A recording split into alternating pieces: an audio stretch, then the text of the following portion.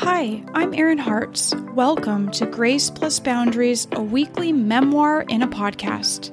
I've realized through the past decade of my recovery that I learn the most about emotional maturity through listening to the triumphant stories of others. Are you yearning to unpack the effects of intergenerational trauma in your life? Do you want to stay true to your feelings, yet also learn how to accommodate the sensibilities of your loved ones? I'm dedicated to cracking the code of combining boundary setting with grace towards one another. Educate, evaluate, and evolve. Let's do this together.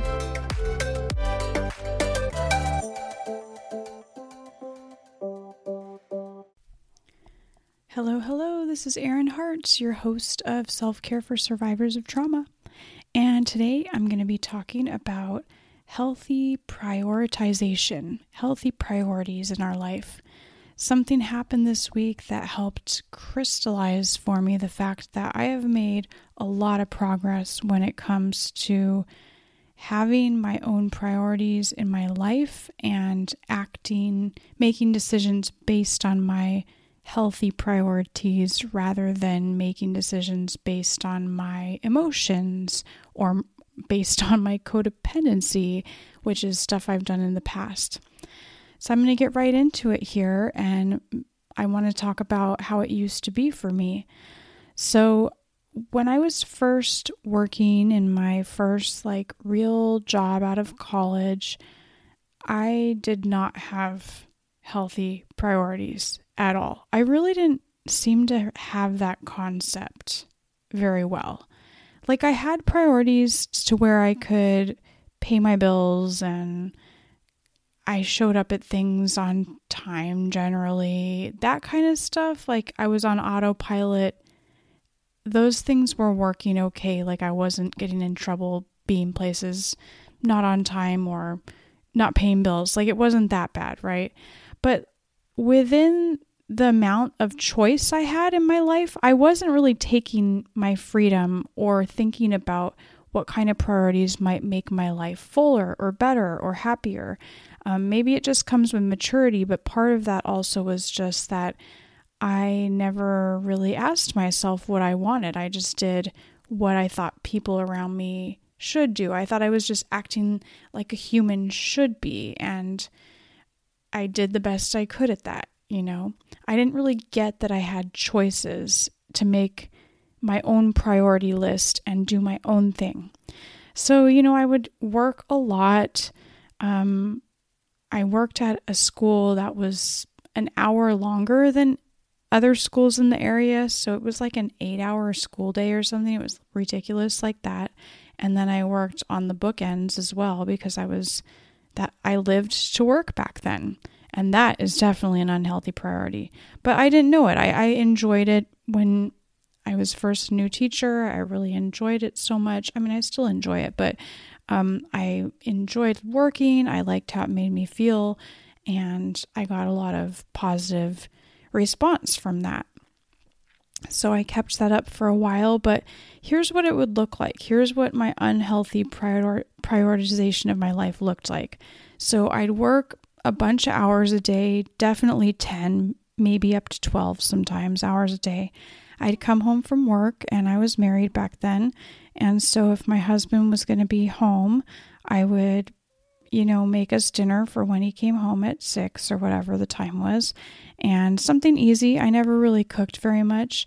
I'd make boil some ravioli or he liked, microwavable mac and cheese sometimes. Sometimes we'd have a bagged salad. It wasn't very serious, right? So very minimal effort cooking. And then most of the time he and I would watch TV for a couple hours, and then I'd go to bed and he'd stay up really late doing stuff on his computer and yada yada. And so really the only things, and I would exercise a few days a week, maybe 3 or 4, and I would go running, but usually I'd go running because I felt overweight or I felt like I should look better. It wasn't because I wanted to stay healthy back then. It was more like, oh, I ate too much today, so I better go running. And that was kind of the reason why I would go running back then. And I liked running, but it was more for losing weight than anything else back then. So that to me signals like some lack of strong values in my choices during my day. What else? Like, I wouldn't really spend my time doing much else than I would read books because I loved reading, and then I could just lay around because I was so tired from working so many hours. Like on the weekend, I always felt like I was just really wanted to lay in bed most of the time, besides my 30 minutes to an hour that I would go running, or maybe go out to dinner with my husband and have some drinks. Those were like, that was pretty much all I did, you know? I mean, I certainly would meet with friends once in a while or meet with the family once in a while, but I remember times when I was so tired on the weekend and I had to go to an event. I remember at one point I had to go to a dinner with my family and my husband and stuff, and I was in my bed like just crying, like I didn't want to go. And back then I really didn't feel like I had the choice to say no. It kind of baffles me now because I didn't notice my feelings back then. Like, if I'm laying there in bed crying that I don't want to go somewhere, wouldn't that signal to a person that maybe they should listen to themselves? Like, maybe I was overtired, maybe there were other things going on, whatever it was, but I was too scared to say no. If I was truly sick or something, I would have maybe said no. So that's not having healthy priorities. So now what is it like? Well, my life has changed a lot since I realized my ex-husband was abusive and that I was codependent, and I tried to make it work with him, but it didn't. So I left and started to rebuild my life and learned that I had a lot of things that I needed to work on. And as I got a job again and I started putting back the pieces of my life, I realized that I really did have some choices. These were hard things to learn though, because I think part of me learning how to prioritize was, and I went through periods of time in those few years after my divorce where I was unemployed. And in those times, it was like, what am I going to do with my time? Besides looking for a job, but you can only spend so much time looking for a job when you've kind of applied to everything that's in your field and all that kind of stuff. So I ended up luckily spending that time pretty wisely and doing a lot of recovery work, but also working on the things that expressed my creativity. Like back then I was working on writing a book. I've always wanted to write a memoir, and so I attempted that. I read a lot of memoirs. I took a class about how to do that. So I did a lot of stuff on my own. And I think through some of those times that push came to shove, and I realized that, I could start spending my time on doing different things than just the thing I went to college for. So I think that taught me a little bit. And then here we are 6 years later, and now I'm starting to really be able to know my values, know what priorities I have, and act on them. So what does that look like for me today? So this week, I was really proud of myself because I kind of hit a milestone in choosing my priorities over choosing what I think society wants me to do. So my son comes home from school Friday. Actually, we weren't home. We were in the car because we have music lessons on Friday. So he gets in the car Friday and he's like, Mom, guess what? We get to go on a field trip in May. And I was like, great, that's so awesome. Where are you going? And it's to this, he said, I think a nature center or somewhere.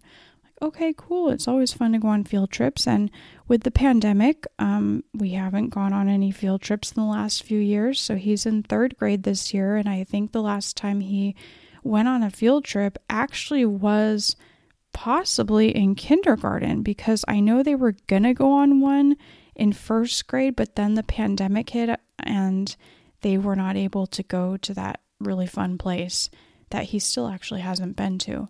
So he didn't get that chance. And so it's been, almost 3 years that he's gotten to go on a field trip. So he was really excited. And then he's like, Mom, I really want you to come. She said the first 5 parents she hears from that want to come are in. And so you need to, maybe you can, text her tonight on the school app or whatever, and you can come to the field trip. And then, I felt a little bit deflated in myself, because going on a field trip means that I would be missing a day of work. And this school year, my boss has been talking to me about missed days, and she doesn't like us missing days of work. It's been hard for me to wrestle with that, because I am a single parent, and I looked back on all the days that I have taken off this year, and all of them have to do with being a mom. They really do, when it comes down to it.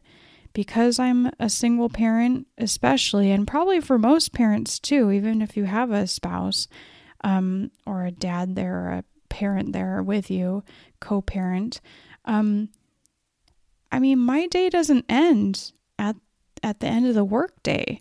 It's like I get up before work. I have another job, which is getting my son ready for school. Then when I come home after work, it's not like I can just self-care and do all these things for myself and relax. I have to do things for my son, and I'm a parent. It's not like I can just take a break and after work put my feet up. And I try to do that as much as possible, but because I'm a parent, I do have probably a few more days off than those that don't have children. And so I've had to really wrestle with that and think about my own priorities. My priority is my health and my son's health, and my priority is spending quality time with my son. And I heard him say he wanted me to be there, and he's in 3rd grade. If you've met a 3rd grader lately, you know that kids grow up so fast nowadays. Like a 3rd grader now is like what I was like in maybe 5th or 6th grade. Like they're really getting to that teen age. They feel like it. He's a tween, right? But it really feels different than when I was a kid. And so by 4th grade, who knows if he's going to still want me to go on the field trip. It's possible he won't. Maybe he'll be in that I'm too cool and my mom's not cool sort of thing. And the other thing is I used to volunteer in his class a lot in kindergarten and 1st grade, and because I used to teach part-time. So I used to be able to come in once or every other week or so. And so I got to know so many of the kids in his class. And so he's been with those same people, a lot of the same people since kindergarten. So I'm really looking forward to seeing those kids too, all grown up or getting grown up. And so I thought about it for an hour or two, and I texted the teacher and thought, okay, well, if it works out, I will take a day off. And if my boss doesn't like it, it doesn't matter, because my priority, my value system is that my son comes before my job in a lot of ways. I want to do a great job at my job. I like teaching. I want to do a wonderful job and make my students' lives better, but it has to have a boundary. It has to have an ending to that, because that's not my life. It used to be my life, but not anymore. My life is my son and taking care of myself and all the creative things that I want to pursue and all the aspirations that I have. Those things are my life. My job can be really fulfilling, but it also, teachers are expected to be superheroes. And I used to really believe that I should be. But I'm not superhuman, and I'm getting older. I can't handle doing that much stuff. I have to take rest for myself. And so it does worry me, because that part of me is kind of fearful of, if I'm taking days off, does this mean that that I'm not going to be rehired? Does this mean that my boss is going to think negatively of me? And, maybe she will, but these are my priorities, and I have to have faith that if I follow my priorities, I follow what I feel like is the best thing for me and my son, then I think things will work out. And I do believe that. I truly believe that this is the better decision in the long run, right? Like, don't they say, how will you feel in 5 years if you make this decision? How will you feel in 10 years? How will you feel on your deathbed if you make this decision? Well, I think if I look back, going on the field trip will definitely be the right decision to make. And I just see my son in my mind's eye laughing and playing with his friends, and I love some of the friends in his class. They're just so cute. And I actually want to go on the field trip.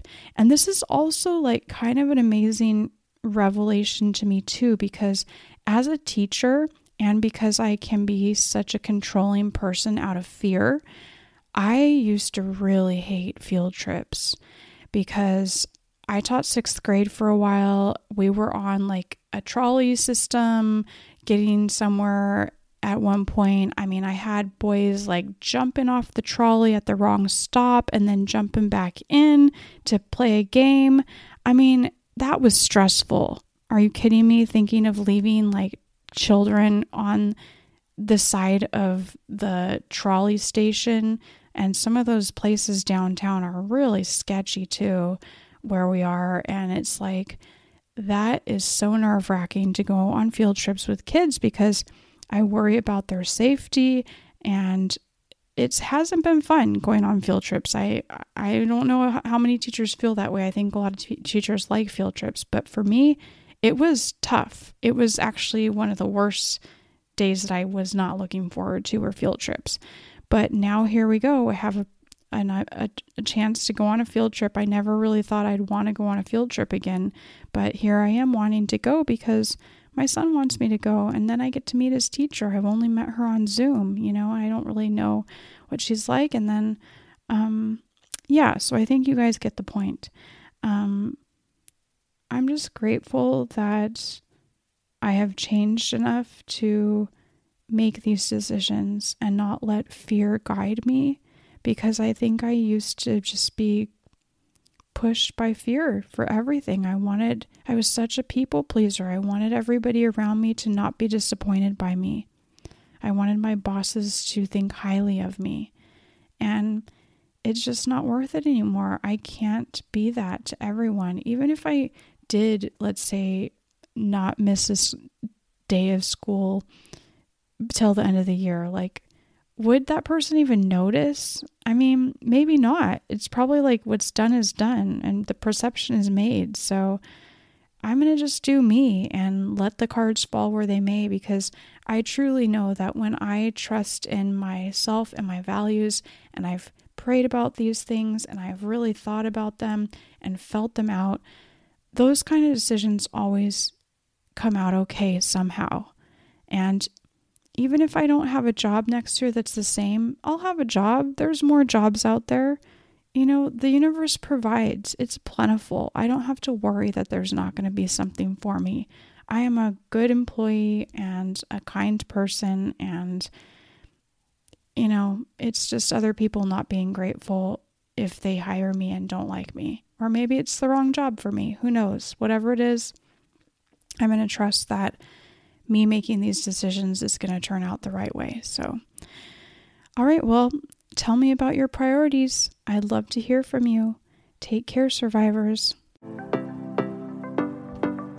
You deserve a big high five and a smile in the mirror for showing up for yourself today. Thank you for your dedication to introspection and self-awareness, because our personal evolution is what will make this world a better place. If you enjoyed the episode, please give me a 5-star review and share it with a friend. And let me know if you want to be a guest to share how you are navigating intergenerational trauma in your life. you're welcome to join my free monthly goal-setting workshop on the first Wednesday of every month. Just DM me at iHeartsErin.